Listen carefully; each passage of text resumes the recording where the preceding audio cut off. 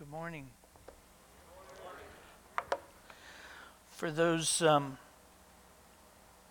of you that I've not had the privilege to meet, my name is Ron Willoughby, and I want to start this morning by telling you that I'm a friend. I've been a friend to your pastor, Drew Schaffner, and his bride, Marcia, and their daughter, Hannah, for 22 years.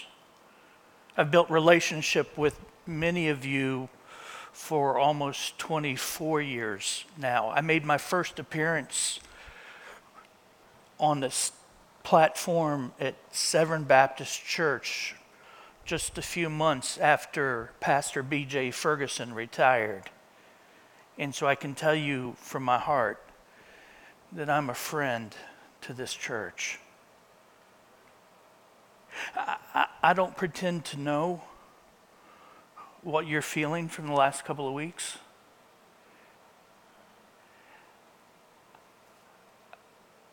I have some sense of your hurt and your questions.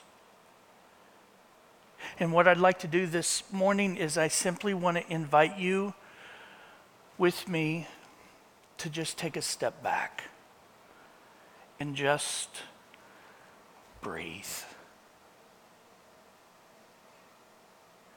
In fact, to take that step back, I want to take a step way back that's probably before many of you were born, which tells you how ancient I am.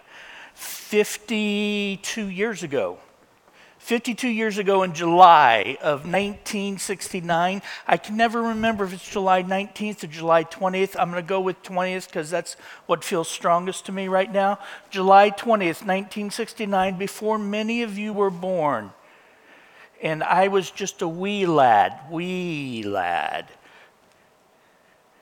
heard these famous words. Tranquility Base. The eagle has landed. And then it wasn't long before this fellow by the name of Neil Armstrong, who really doesn't look anything like Ryan Gosling, if any of you saw the movie. Neil Armstrong and Buzz Aldrin, they were there on the moon.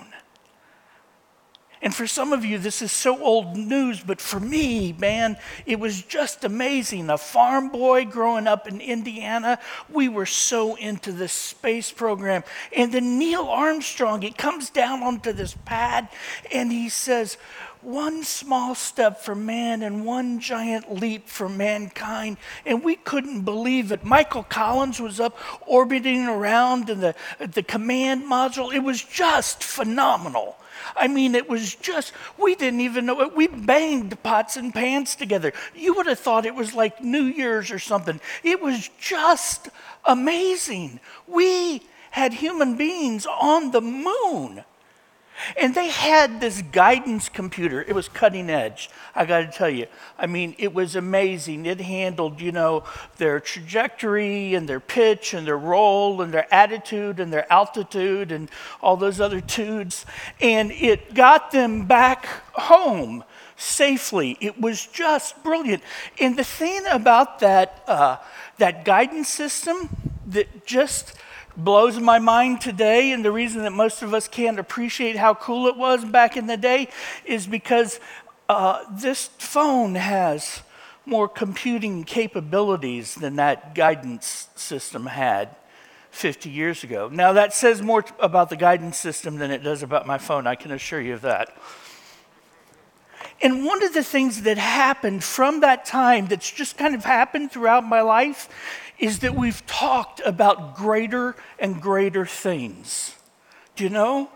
I mean, after we got to the moon, it was about going back to the moon. And we went back and we went back. And then it was talk about, well, maybe we'll build an international space station. And my older brother, he actually works for NASA down on the Cape. And he got to work on the International Space Station.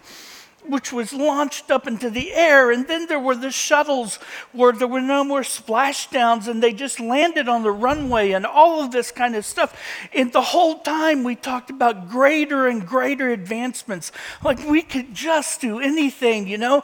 And now look at us 50 years later and we've got cars that drive themselves and park themselves, which I've seen some of you drive, so it's a good thing, you know? We've got all kinds of this AI stuff, artificial intelligence. One day we're going to have artificial intelligence that can actually sort recyclables, which will be an amazing thing to me. I mean, there's so many cool things, and we talk about things being greater and greater, and we talk about, I mean, you know, cars that fly and I mean, and who knew we'd send billionaires up into space? They came back, unfortunately, but we, you know, it's been for me, it's been a life of greater and greater things. You know, if we could conceive it, we could achieve it. They taught me from the youngest age. And what's fascinating to me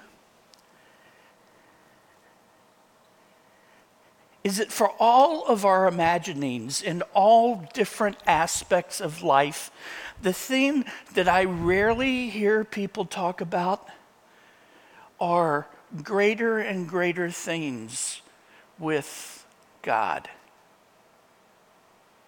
Most of the time, and don't get me wrong, I don't want to bum anybody out here, but most of the time when we talk about being followers of Jesus or having this with God life, you know, Emmanuel, God with us, this with God life, when we talk about that sort of thing, Dallas Willard, who was a very wise man, he said, you know, what normally happens is we think about two things when we talk about our relationship with Jesus. We think about, one, how to get our head and the rest of us into heaven, and two, how to manage sin while we're here on earth. That seems to be the two things we think about with our relationship with God.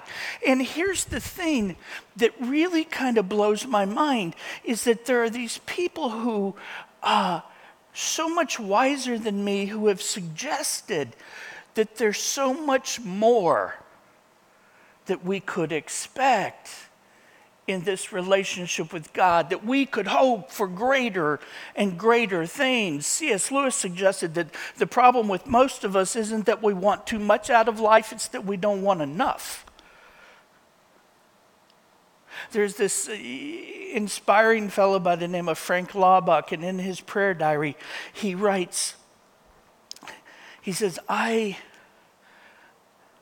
long to explore undiscovered spiritual continents. How cool is that? That here, because our God is so vast, because our God is so amazing, because he goes beyond anything you and I could possibly put into words, you could discover unexplored spiritual continents, greater and greater things. And the reason I say that to you isn't because, you know, Laubach thought of that or C.S. Lewis thought about that. I mean, the Apostle Paul didn't even think about it when he wrote in Ephesians, you know, to our God who is able to do exceedingly abundantly beyond anything we could ask or imagine by, wait for it, you ready? His power at work in us. Right? He says, you know how amazing God is? God is so amazing that he can go beyond anything you imagine. You imagine the biggest thing you could imagine, God can go beyond that. See, you imagine the greatest possible day. God can so blow past that, it would blow your mind, literally. That's how amazing God is. But he didn't even originate with this greater and greater things. It actually comes from a man named Jesus. And the most important thing I can tell you about Jesus is that he's the Son of God. And that makes him like the smartest guy on the planet, right? You guys understand that? I mean, the smartest guy on any planet. And so I want you to look with me at these words of Jesus in the book of John. There's this great section, John chapter 14, 15, 16, and 17, but we only get to look at a little bit of it today because I promised Drew I'd try not to run you guys off. John chapter 14, I was going to wait for you to look it up, but it's just like right there, so you guys. John chapter 14, starting with verse 9. These are the words of Jesus, okay? Jesus answered, "Don't you know me, Philip? Even after I've been among you such a long time." See, what happened there was a fellow named Philip, who's a friend of his, had been with him for a very long time, says, show us the Father and that'll be great for us. And Jesus is like, you haven't connected the dots yet? You don't know who I am yet? He says, don't you know me, Philip? Even after I've been among you such a long time, anyone who has seen me has seen the Father. How can you say, show us the Father? Don't you believe that I am in the Father and that the Father is in me? The words I say to you, I do not speak on my own authority.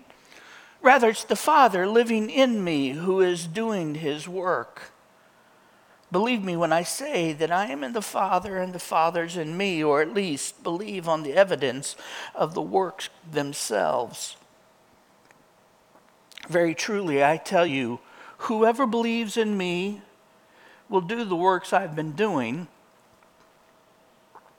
and they'll do even greater things than these because I am going to the Father. And I'll do whatever you ask in my name so that the Father may be glorified in the Son. You may ask me for anything in my name, and I will do it. When you read that first part, it kind of sounds like a merger, doesn't it? I'm in the Father and the Father is in me. The words I say to you, I do not speak on my own authority. Rather, it's the Father living in me who is doing this work. Believe me when I say that I am in the Father and the Father is in me, or at least believe on the evidence of the works themselves. There's all this, he's in me and I'm in him kind of stuff. It sounds like a merger, It sounds like an integration. And you know what integration is, right? Integration is when you take a couple of things and you put them together, right? It's where we get the word integrity from. Integrity, it's when you take your words and your actions and they're integrated. That's integrity.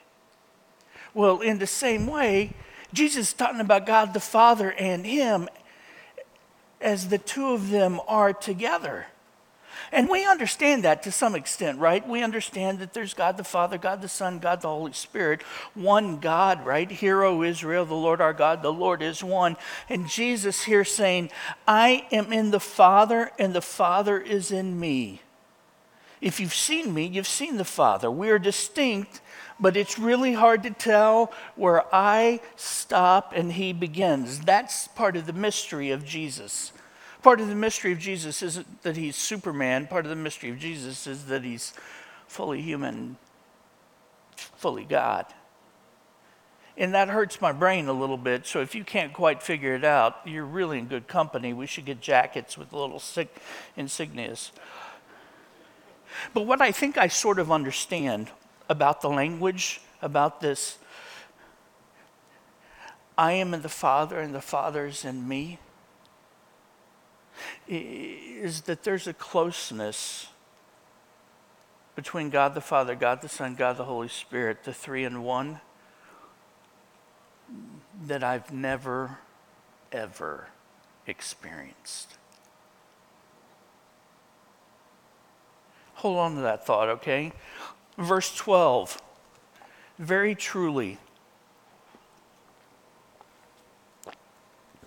I tell you, whoever believes in me will do the works I've been doing, and they will do even greater things than these because I'm going to the Father. If you are a follower of Jesus, if you have fully embraced Christ as your Lord, if you have given your all to be with him, then he says that you will do greater things than these. He says you will do the works, not the words, but the works that God has done through Jesus while he was here on earth. Let me just do a quick survey, because your experience might be significantly different than mine, okay? Any followers of Jesus in the room? Could you just okay, all right, good. I'm not by myself. That's good. So here's the thing I want you to do. Now listen carefully, okay? I want you to raise your hand if God has worked through you recently to raise the dead. Cure leprosy. Put your hands on somebody's eyes and cure their blindness. No healings? Okay. How about feed a few thousand people with some bread and fish? I mean, don't get me wrong, we've fed a lot of people in West Baltimore. I know you guys have fed a lot of people here, but it's taken more than 5 loaves and 2 fish, right? Here's the weird thing. You do that kind of survey and then you come back to these words where Jesus says, if you believe in me, you will do what I am doing and even greater things than these. Remember how I said earlier that he's the smartest guy on any planet? Okay? So maybe it's hyperbolic language, right? Maybe he's just speaking in hyperbole. That's what I would initially think, except later on in this talk, in chapter 16, his boys say to him, you're talking to us plainly, straightforwardly, without figures of speech. That kind of cancels out the possibility that he's speaking in hyperbole. We could say that maybe Jesus doesn't know what he's talking about, but there's not really a chance of that. I mean, no one honestly believes that the Son of God, the best person who ever lived, doesn't know what he's talking about. You have to find a pretty rabid atheist before you find someone who will say something bad about Jesus. Even non-believers will say, yeah, he's a good guy, he had good ethical teachings, et cetera, et cetera. So there's rarely anybody who says, that guy didn't have a clue. So I'm just going to go ahead and take that off the table. And so if he's not speaking in hyperbole and he knows from whence he speaks, then what could he mean when he says, you will do even greater things than these? Greater and greater things. That's what he says. I don't know about you, but quite possibly for me, the 3 most humbling words in my life since I've been a dad are some assembly required. Now, before you think too poorly of me, okay, I do want you to know that I did run a forward engine room on a guided missile destroyer. I know my way around the business end of a wrench, okay? I just want to put that out there, lest you just think I'm some geek. I mean, I am a geek, but you know what I'm saying, all right? But some assembly required. See, when my little girl was born, there was this company that was owned by the evil one himself called Graco. And do you know Graco? Graco had this thing called a pack and play. And it was just simple. There was some assembly required, but it was so simple. You would just grab it and it would come together, and you would just push something and it would go apart. And you would put a mat in there, and there are these 2 buttons on the side supposed to make it so easy to fold this playpen back up, right? They were like Venus flytraps, man. I'd lose skin, I'd lose fingers, I lost keys, I lost children, I lost my temper. I mean, you could just lose things in there, right? And then if that wasn't bad enough, my bride, who I desperately love, My bride wanted other Graco things because they had this cool stroller that had this thing that the baby went in, and you could just pop it in and it clicked in the stroller, and then two simple buttons. It's always two buttons. I don't know why. Two simple buttons and you could get it out, and there's this little thing and you could put it in the back seat and it would click in, and then the child would be safe in the back seat. Never in my entire life did I get those things to work correctly, ever. And it was just humbling to me. That's when I became convinced that nothing is as it's advertised. I want to just, as your friend, suggest to you that if you see words like some assembly required, some restrictions apply, with the simple touch of a button, and my all-time favorite, may require in-app purchases, the few things are as advertised.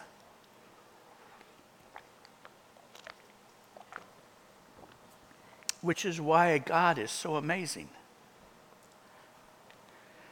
He's totally as advertised. He always keeps his promises. He always tells the truth. He always tells you the 100. He doesn't give you just 90%. He tells you the whole truth. And since God the Father and God the Son and God the Holy Spirit are one, then that means that Jesus always tells the truth and he always keeps his promises. In fact, just a few verses to give you an example. When Jesus says it, you can bank on it, all right? So when Jesus says, seek first the kingdom of God and his righteousness, and all these things will be added to you as well, you can count on that. When he said, blessed are those who mourn, for you will be comforted, you can count on that. Blessed are those who hunger and thirst for righteousness, for you will be filled. You can count on that. Blessed are the merciful, for they will receive mercy. You can count on that. Everything he says, when he says, come unto me, all who are weary and heavy laden, and I will give you rest, you can count on that. There's no other relation in my life where I can count on every single promise. No other relationship. And so,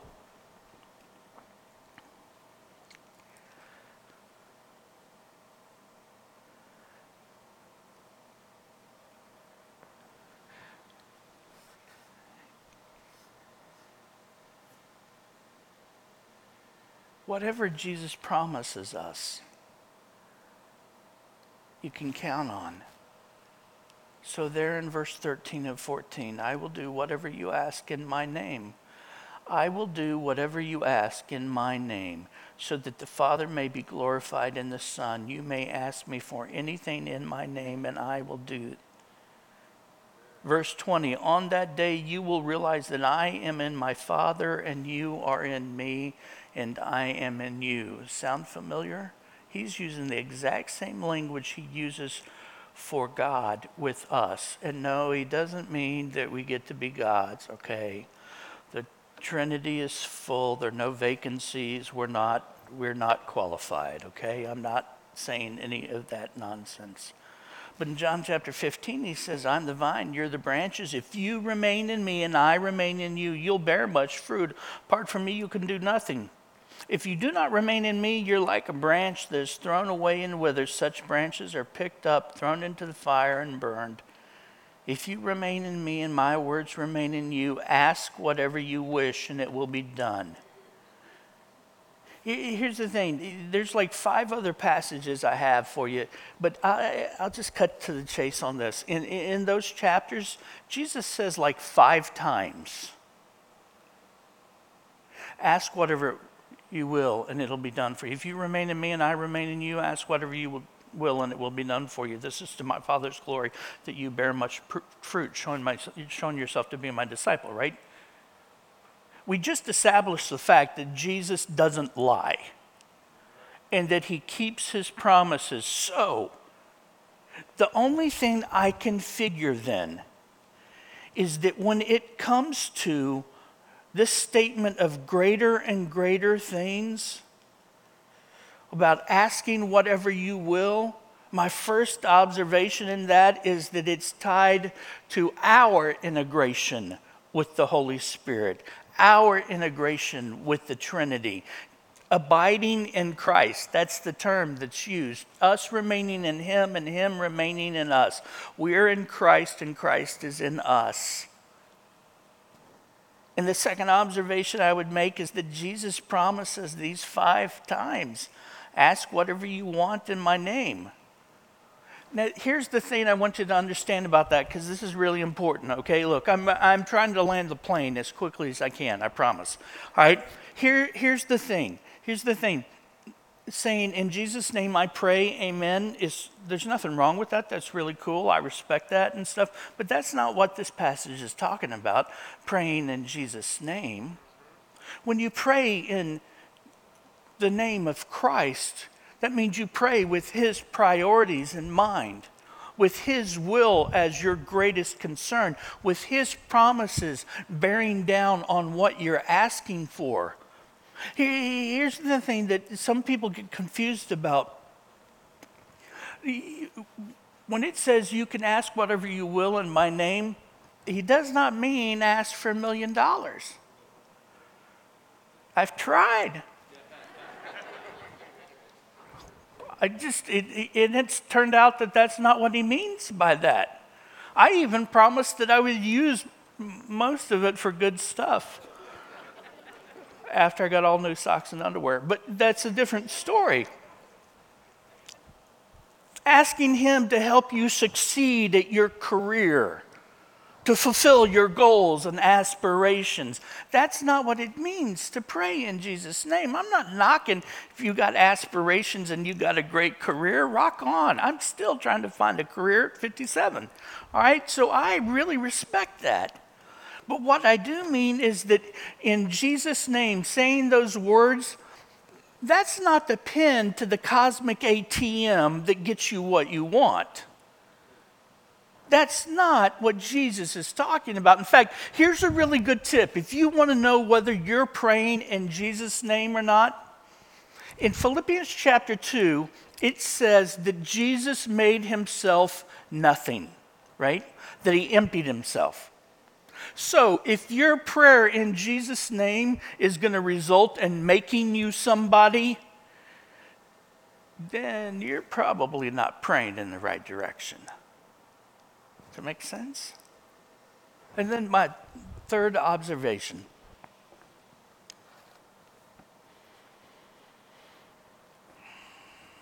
Jesus said that we will do what He has been doing and even greater things than these. Jesus said ask so that Jesus might be glorified, might bring glory to the Father. I've been a pastor for a long time. Drew and I joke about the fact that there aren't many pastors our age. I've been one for 30 years now. And one of the things I've learned over the course of time is I've been invited to a lot of bedsides where people are ready to go from this side of the river to the next. And I read scripture to them, and I hold their hand, and I pray with them, and I hold their family's hand, and I try to keep my mouth shut so I don't say anything stupid. And one of the things I found fascinating over these 30 years, and I mean, I've done this a lot in 30 years. No one on their deathbed has ever said to me, would you please give me the keys to my Beamer so I can hold it one more time? Do you mind telling me what the NASDAQ did today? No one does that. Do you know what the 3 things people will ask you on your deathbed is, on their deathbed? Just so you know, just in case you're ever in that situation. They want to know who they loved, who loved them, and they want to know about what they did for God. That's it. Those are the questions that really matter. And I say that to you just to offer a little bit of perspective. Jesus said that you and I, as followers of his, we would do greater things than these. I think this is an amazing opportunity for you to experience those promises of Jesus. I think this is an amazing opportunity for us to become a greater and greater family. I think this is a phenomenal opportunity for us to show greater and greater love. And I think it's a really good time for you and me to demonstrate greater and greater hope. And I hope you think about that, okay?